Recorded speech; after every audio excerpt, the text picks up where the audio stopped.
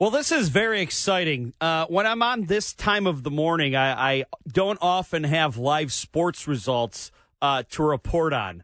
But I am proud to say, excited to say, that the U.S. women's soccer team tied Portugal to a 0-0 draw. 0-0.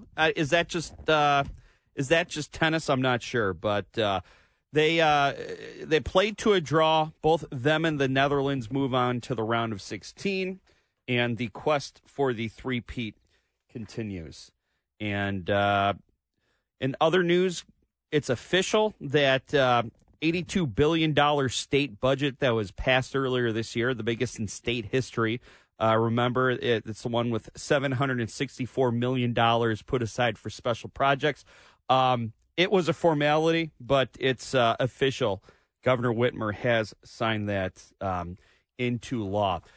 Jay Freeman on my board. It's been a busy morning. Haven't been able to check in with you. Were you a Wee Herman guy as a kid? You and I are about the same age, right? I'm 38. How old are you? Yeah, about like 2 years younger. I was Wee Herman. I was watching that a lot of times when I was younger. Me too. I remember my siblings and we taped the Pee-wee's Playhouse Christmas special off TV, and I feel like we watched it all year round.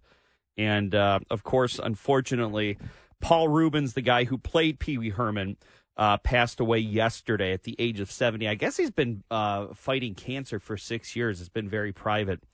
And so if you were born 2 years after me, you and I are a couple of 80s babies. So the 80s babies are all going to remember Pee-wee Herman for Pee-wee's Playhouse. And unfortunately, I think everyone else will remember him for his arrest in 1991 for indecent exposure inside a movie theater. But he came back. He got a couple of roles. I remember he played one of the vampires in Buffy the Vampire Slayer.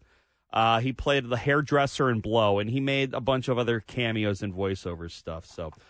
And he wrote a really sweet message, too, on his Instagram. Well, obviously, he didn't write it. Somebody released it after his death, and it said, sorry for keeping you all in the dark, and I loved making art for you. Very sweet. So rest in peace, Paul Rubens. I have a feeling that if he were in another era, that movie theater indiscretion probably would not have sung his career as much as it did. The second employee of former President Trump to be charged in his classified document case has appeared in court, and he's been released on bond. Fox's Jessica Rosenthal reports. Carlos de Oliveira appeared in federal court in Miami, but did not enter a plea as he does not yet have an attorney representing him in Florida. He was released after agreeing to pay $100,000 should he fail to appear in court, and he turned over his passport. De Oliveira is charged with conspiracy to obstruct justice and lying to investigators, accused of trying to delete surveillance footage at former President Trump's Mar-a-Lago estate at the request of the former president himself. The Justice Department has unfortunately decided to bring these charges against Mr. De Oliveira. Now it's time for them to put their money where their mouth is. De Oliveira's D.C.-based attorney John Irving would not say whether De Oliveira has been asked to testify against the former president. Jessica Rosenthal, Fox News. Meanwhile, in Georgia, a Fulton County Superior Court Judge Robert McBurney, he rejected former President Trump's effort to throw out evidence in the criminal investigation into him in that state, into whether or not he tried to overturn the 2020 election in Georgia by having that phone call with their Secretary of State, and he asked them to find enough votes lying around to put him over the top. Trump and his legal team, they asked the court to throw out all evidence they gathered from the special purpose grand jury. They were challenging the constitutionality of special grand jury, and they also wanted to disqualify Fulton County District Attorney Fani Willis. That's a strong Southern lawyer name, by the way. They wanted her disqualified for public comments she made about the case. Trump's legal team, they originally took these concerns to Georgia's Supreme Court, where they were also dismissed there. And Fani Willis is expected to present her case to a grand jury by September 1st. So once we're done with the January 6th indictment watch, we'll be on Georgia election interference indictment watch. Pardon me. So on the other side of the aisle, specific details have yet to come out on the interview of Hunter Biden's ex-business partner before House committee investigators. Here's Fox News' Grinnell Scott. Devon Archer did not talk to the media as he left his interview Monday. Sources say he placed President Biden, then the vice president, as a participant by phone as Hunter Biden sought to get on the board of energy company Burisma. House Oversight Committee GOP member Nancy Mace of South Carolina said last weekend on Fox News Sunday they'll get the transcript, but there's more to do. He has a lot of information, I believe, that we'll be able to fact check and corroborate with other witnesses and other whistleblowers. Mace says she also wants the transcript released publicly, which committee leadership says it plans on. Gernal Scott, Fox News. Back here at home, the Michigan Supreme Court ruled yesterday that people who were injured in car accidents before 2019, the change in the Michigan no-fault law, are eligible to receive full benefits, and they voted on that by a 5-2 margin. The law, which passed back in June of 2019, capped payments at 55% of what they have been charging retroactively, forcing in-home care of car accident patients to abruptly end, forcing many people into nursing homes or, in some cases, hospitals if the family could not afford either. And look, I'm glad that they righted this wrong, but there's been people languishing out there for 4 years. So what about those lives that were ruined, those lives that were lost? And I mean, the savings were minimal. I believe that it was former Governor Rick Snyder who kind of introduced this idea, and then it was Governor Whitmer working with her majority Republican state legislature to actually sign it into law. And you remember they had that big photo op on the porch of the Grand Hotel in Mackinac. It was Governor Whitmer. It was the Republican leadership, and it was supposed to be this big moment of bipartisan cooperation.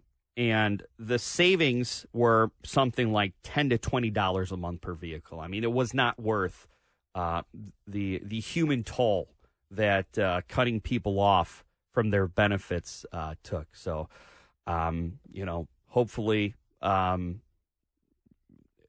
these people can be made whole and they can go on and continue to live full lives in the comfort of their own home.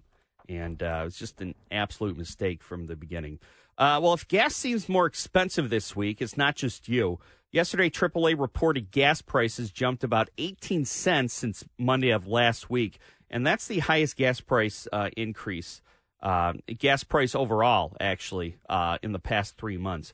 Energy analysts say refineries are not able to run at full capacity in the South and the West because temperatures have been reaching nearly 100 degrees. And OPEC countries have also decided to cut production to raise the value of crude oil, and hurricane concerns they're all affecting supply, driving prices up. And the Michigan State Capitol Commission released a draft policy yesterday after a meeting that would ban all weapons inside the state Capitol building after meetings on Monday. This is expected to go into place by the end of the month. They're going to be installing X-ray machines, key card readers, and it's estimated they need about 30 state troopers and law enforcement personnel to assist with these new measures. And it's just inside the Capitol. It doesn't extend to the grounds outside. It's First Thing with Mike Parsons on WJR. So it was a case that confused and captivated the public. A young woman goes missing after calling 911 to report a child walking alone on the side of an Alabama interstate, only to reveal she never actually went missing and that there was never any lost child. And then she turned herself into police to face 2 misdemeanors for faking her own kidnapping. Neil Rockind, criminal defense trial attorney at Rockon Law, he's on All Talk with Tom Jordan and Kevin Dietz talking about the curious case of Carly Russell. This is such a curious case. So imagine being a resident of Alabama, part of this community-led search team looking for... You had me at resident of Alabama. Just imagine that. That's pretty depressing, actually. So you're looking for Carly Russell. You know, you're staying out till late into the night, braving the elements. I'm sure they felt, Kevin, this profound sense of betrayal when they discovered this thing was a total hoax. This case of Carly Russell, the Alabama woman who sent authorities and residents on this wild goose chase after she staged her own kidnapping. Yeah, a false kidnapping. I can't imagine thinking you would get away with that. I'm not sure, what would have to be going on in your life where you just said, you know what, I'm going to just I didn't pretend get away with it. I was kidnapped. I just with all the technology today and all of the pings off of a cell phone and all of these things, it'd be hard to imagine you being able to get away with it. And think about those trying to find her, how expensive it is to search and rescue and all of that stuff, and scaring the entire community. Well, it looks like they're coming after her. They're going to charge her in this case. Join us now is Neil Rockon, criminal defense trial attorney at Rockon Law. Hey, Neil, how are you? How are you guys? Good morning. Good morning. Thanks for being with us here today. It sounds to me like this is something you have to do. You can't just kind of let this go and say, oh, this person might have been having a bad day and did this. This is a really unusual case. It's so bizarre. I don't think the police are comfortable in a situation like this letting it go, given the fact that, her claims were so preposterous, so unverifiable, and really alarmed so many people, not just first responders and police officers and firemen, but they really roped in her family, her ex-boyfriend, her parents who were on television, and I think even other families who had experienced missing children or daughters who offered to help and organize search parties. So this is just one of those moments where the police are left with, they probably, my guess is they wish they had more serious charges to bring against her than just the two that they can now. Yeah, you talk about the impact on the community.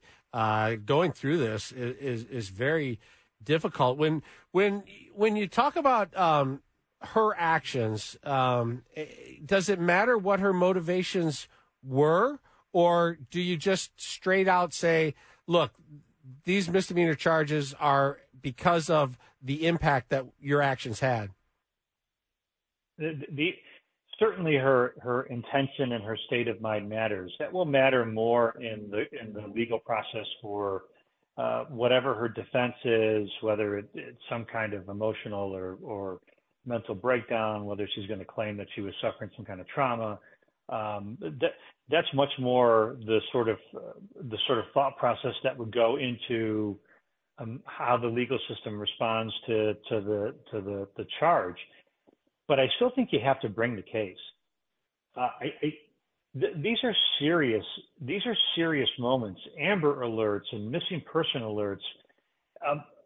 I'm a criminal defense lawyer, but I was a prosecutor, and I can tell you that in every case, that just this one moment, just this one case is going to be used by lawyers in court, because this is the one sort of thing that's going to hang in the mind of jurors when we start talking about in cases of abduction or allegations, whether they're true or false.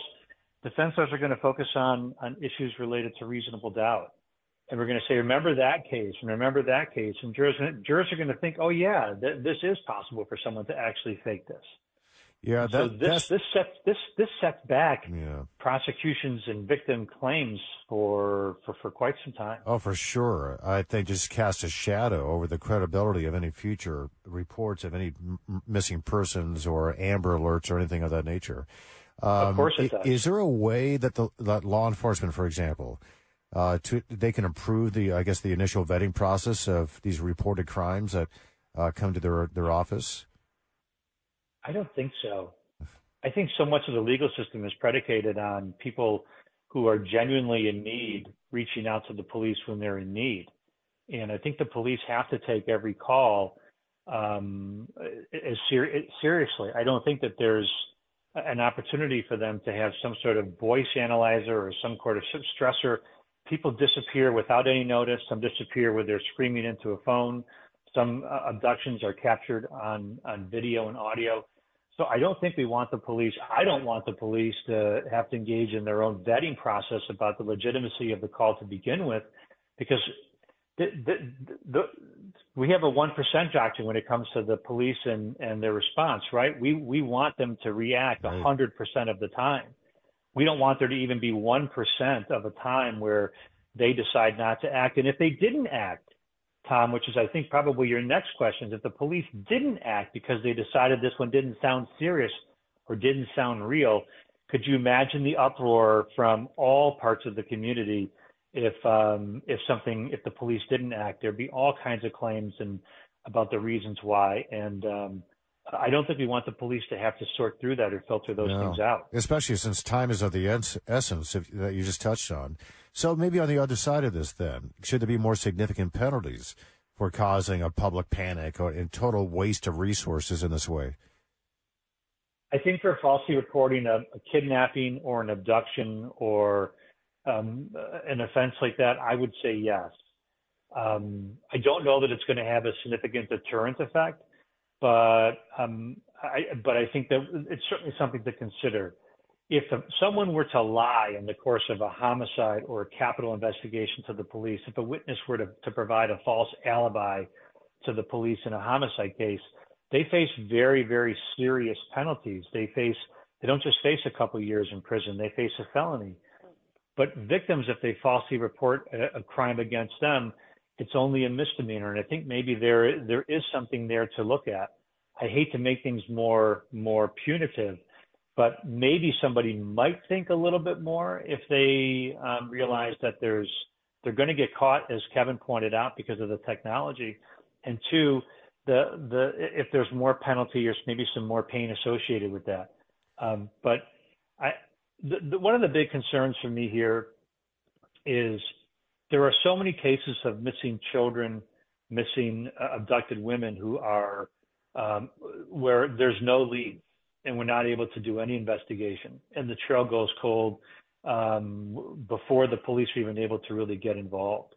And here, what's so sad and what's so difficult is that this woman had the support of everybody in the country. And it turns out that there was no trail to even follow at all. And I think that is really difficult to process. And I think the legal system is going to have a very hard time with it. This woman and her family are going to suffer the consequences of this for years to come. She's a person of color, and in this country, there's been an issue of missing Black Americans, and many Black Americans think that their cases are not investigated as thoroughly as missing white Americans. And do you believe there could be a concern that an impact on future responses in missing persons case? I would hope that we don't look at color when a call for missing persons comes in, but it has been an issue in the past. Yes, I'm concerned. I agree with you, Kevin. I don't want there to be any sort of color test or color barrier to the police responding to claims of abducted women or children. But most people, when they think of this case, are going to also think of Jussie Smollett. And those two cases are very significantly in our mind because they are recent and they're high profile. But there are cases in the news at the same time of people who faked their own death, people who faked insurance claims, people who faked car accidents, and those cases are largely don't gather as much attention in the media. And I'm afraid that the general public is going to react and think that may react more dubiously when it's someone of color making a claim. I don't think that that's fair, and I don't want that to be the case. Yeah. This is concerning. We still don't know where she was for those 49 hours. And I do wonder if there's going to be additional charges once police find out where she was. Maybe she was doing something she shouldn't have been, maybe illegal. Neil Rockine, criminal defense trial attorney at Rockine Law. Good to talk to you again, Neil. Thanks so much. It's going to make a hell of a Dateline NBC one day. It's First Thing with Mike Parsons on Jay. Well, the White House is raising alarms about what it believes to be malicious code that China has embedded into the computer systems of some of America's most critical infrastructure and military bases. Mike Rogers, director of IronNet Cybersecurity, former chair of the House Intelligence Committee, talks to Guy Gordon and Lloyd Jackson on JR Morning. One congressional leader is calling it a ticking time bomb that could give China the power to disrupt American military operations and also critical civilian infrastructure as well. For over a year now, the Biden administration, the Pentagon have been investigating potentially destructive computer code known as malware deep inside networks that control power grids, communication systems, and water supplies for our American military bases around the world. Officials are blaming Chinese hackers, most likely in coordination with the People's Liberation Army. This story has not been getting nearly enough attention. We wanted to learn more about it, and who better to talk with it about than the director of IronNet Cybersecurity, also the former chairman of the House Intelligence Committee, Mike Rogers, our former congressman. Mike, good morning. Guy, good morning to you, sir. I know you must have read this story with alarm. The deeper I got into it, it certainly, when you consider what's going on between China and Taiwan, how concerning is this to you? And how are we supposed to characterize this? We know that both sides engage in cyber intelligence, but this is much more than that. This verges on cyber terror. Yeah, so they call this guy, from a nation-state perspective, preparing the battlefield or prepping the battlefield. So what China is doing is trying to have malware in places where they flip that switch and it becomes destructive. So it isn't collecting information. It is purposely designed to turn things off, to break things. And so that's what they've been up to. It's public, but I have to tell you, Guy, this has been going on for a very long time. And the Russians really perfected this about a decade, 15, 20 years ago, and have always been trying to get into our network systems to leave malware. The Chinese now have been doing it in a way that's certainly very public, and not just our logistics side, which you see here in this article, but what it was is they're also trying to get into our weapon systems, meaning, you're out on a ship somewhere, they flip a switch, and some weapon system you need to defend that ship just stops functioning. And so there have been very aggressive, and it's as bad as you think it is and probably worse. Mike, the Chinese embassy in Washington, they're calling, this report like groundless accusations. But then on the other hand, it's almost like they're playing tit for tat because they say, well, the Chinese government agencies face numerous cyber attacks daily, and a lot of them coming from U.S. sources. So they almost seem like they're trying to justify, even though they're trying to deny at the same time. Lloyd, absolutely. And if you remember a few years ago, there was supposedly an agreement that China would not conduct cyber operations. That lasted for maybe 32 seconds. And what they ended up doing is just changing the way they operated. So they now have this, kind of a proxy army of cyber warriors that they use in China that they can use deniability, meaning, hey, that wasn't us. These are just, gangster cyber warriors that we have in our country targeting your infrastructure. Mm-hmm. It's pretty clever. It's going to go on. They're going to always deny it. We are just going to have to get better and better and better at trying to find it and get it out, number one, but also defend against it. But if they put an explosive device within a water treatment center or a power generating facility on one of our bases, we would consider that an offensive attack. How should we respond to this? Well, this is the multi-million-dollar question, Guy. We have talked about it when I was chairman of the Intelligence Committee. We talked about this ad infinitum. What is that line of threshold, and then what is your response? And you're right. If they fired a missile and hit that same water facility from a ship out in the water, guess what? That's an act of war. If they shut it down and cause people to have real problems, then it would cause health problems and even life-threatening problems. Is that the same thing? Our problem with cyber is this. In the Chinese system, the government controls all of the cyber. Here in the United States, it is the government does not control cyber. So when we do tit for tat, it's much easier for them to ramp this thing up than it is for the United States. They can just turn off their systems. We can't do that. And so how we react has been a nagging problem for years. I think we do have better tool sets to do that today, but we're still a long ways off.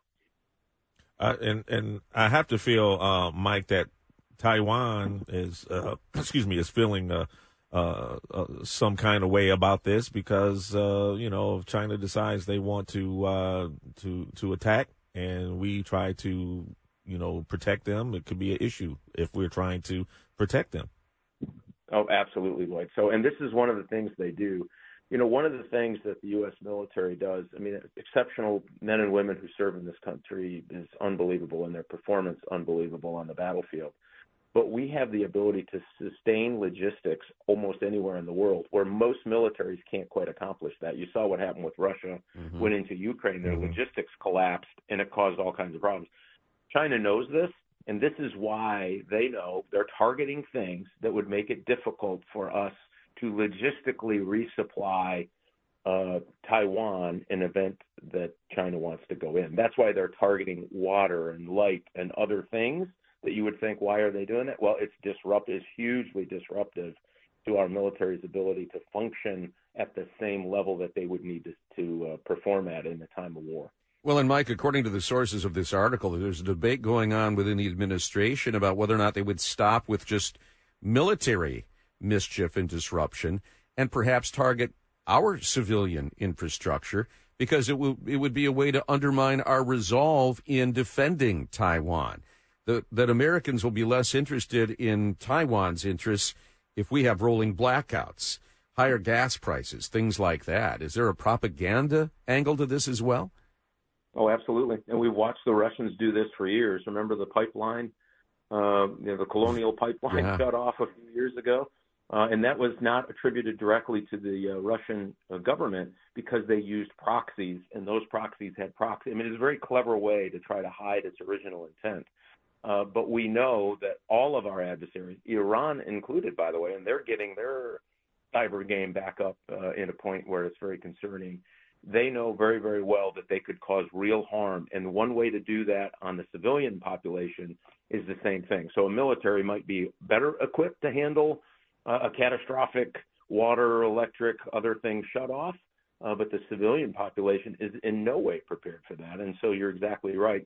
It would be a way. And if this were serious and there was real shooting going on, I will guarantee you we are going to have massive cyber attacks in the United States that shut down big swaths of our economy. Well, how does this happen?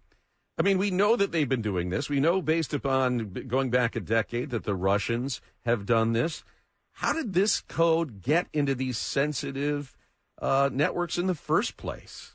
You're my cybersecurity guy, so we're used to getting warnings from our computers that there could be malware. Yeah. Why was this a shock to them, and why has it been so hard for them to find it and root it out? If it's a shock to them, we're in bigger trouble than I thought. This should not be a shock to them. Knowing that they got in certain places is uncomfortable, but it shouldn't be a shock. Remember, the Chinese are the ones that stole all of the classified records. If I get 2 seconds here. Yep. When they stole the OPM records, Office and Professional Management, of everyone that had a security clearance, they issued letters. I got one. Then, hey, your information was likely compromised by the Chinese government. Now, it didn't go up for sale anywhere in the world. What did they use that for? Creating the greatest and the mother of all social engineering campaigns to say, hey, Guy Gordon, I know that you go to you go to this dry cleaner on near your home, and guess what? We're giving you a special coupon half off. Click here. Now they're in your network. They use your network to leap into your government network. In this case, would be a government network, and they are patient and persistent. And they have something like 800,000 dedicated cyber warriors to penetrate networks around the world. And so you get that many people trying to get into your system. Remember, they get to get lucky once. You have to be really good every day, all day long, to try to keep them out. They're going to get in. And so now the cybersecurity business is, okay, once they get in, how do you find them and get them out as soon as you can? So, all of the defenses in cyber is starting to change because of that. And that's why everyone warned you about these phishing emails. Some of them are very, very good because they're based on real information from your history, your proof of life, your pattern of life, excuse me. On the political side of things, Mike, obviously the Biden administration knew about this, the threat that it poses, how it could diminish our ability to defend Taiwan if it comes to that. Should they have reconsidered sending Blinken and Yellen over to talk to Xi, or does it make those kinds of connections and dialing down the heat even more important? Well, listen, I disagreed with them going over hat in hand to China. I think that's a serious mistake. China looks at that as they're winning. they're going to interpret that as that they know the United States is in a bad place. And by the way, this is what they tell our allies. They're going to beat America by not firing a shot because we are soft and self-absorbed. Yeah. That's what China is telling our adversaries and our allies alike, by the way. And so they're working this narrative around the world. And when you show up, you have, and by the way, we didn't get what we wanted when we came out of there. That shows you that they believe they are in a better position, a stronger position than the United States. So the more people you keep sending over and saying, no, really, please, the stronger that China views itself, and it will advertise that to the rest of the world. I think this is terrible public diplomacy from the United States' perspective. There are many other things we can and should be doing to make their lives uncomfortable until they start playing by the rules. Yeah. Well, I'm just so excited to welcome in Nick, Roddy, Lloyd Jackson, and Guy Gordon. I could not wait. And time is short. You were really lonely this morning, apparently. Yeah, I was. Well, you know, it's a lonely lifestyle these hours. Time is short, so I want to get right to this. Have you guys seen this Pat McAfee Twitter X or whatever it's called controversy that's kind of erupted over the past well, first of all, the controversy is what the hell do we call it now? Right. Yeah. Exactly. Is it an X? Is it a tweet? Do you re-X? I'm going to just call it Twitter for now. Yeah, that's what I do. Yeah. Or else I'm going to spend the whole segment correcting myself. Yeah. Yeah. So yes, I have. So for those who haven't, he's facing a strong backlash. One of his producers tweeted out a picture of the alternate MSU uniforms, which admittedly are not good. He wasn't a fan, and he voiced his displeasure. And then Pat McAfee responded with, I think Nassar was in on the design team for this, man, actually. And yeah, and as you could guess, the backlash has been swift, and a lot of people are calling him out, and he's kind of digging his heels in. Well, they're calling for him to be fired. Yeah, is that a fireable offense? You're there to do your hot takes. You're there to be controversial. You're there to, yeah. And did he err? You bet he did. Yeah. Well, and here's not something you joke about. I mean, here's the thing: ESPN, who's paying him $85 million, and you know, I don't know if this is cause and effect, but after they signed him $85 million, they laid off a whole bunch of people. Yeah, about to say, you know, he's at a place where they're laying folks off. Right. Well, and the thing is, they've gotten rid of some of their best personalities for less. You know, Dan Le Batard, you know, wanted to voice political opinions. He was forced out. Colin Cowherd, Jamel Hill. Oh, that's right. And so you kind of wonder how ESPN's looking at this. But, you know, they knew what they were getting with McAfee. He hasn't deleted the tweet. He's been going back and forth with people. And yesterday he offered, I don't know if you'd call it an apology, but he explains himself here. There is a all-out onslaught against me right now for simply linking one terrible thing from a school with the most terrible thing from the school to a friend in a reply tweet, talking to a friend. Yes. Right. And I do apologize if some people took that in a different way and then spun it in their own narrative to offend a bunch of other people and then kind of did that whole thing. I was simply talking to my friend. Okay, so he's spinning it. You know, I'm sorry, but, you know, you guys are blah, blah, you know what I mean? Right. So it's like, is that really an apology? Well, and here's the thing. I mean, idiot. If you're high profile enough to be making $85 from ESPN and it's on Twitter, there's no such thing as just talking bleep to your friends. Exactly. Yeah. I agree. And I want to get social media 101. Yeah, exactly. And, you know, like you said, Lloyd, that old chestnut. I'm sorry if you spun it a different way. And he goes on to continue digging himself a hole. But does it feel like Michigan State alum are trying to silence some media whenever they acknowledge that Larry Nassar, one of the most horrible humans ever of all time? Yeah. He was at Michigan State 14 years. Long time. So that's not really a part of the story. Like, they kind of created, empowered, and so like.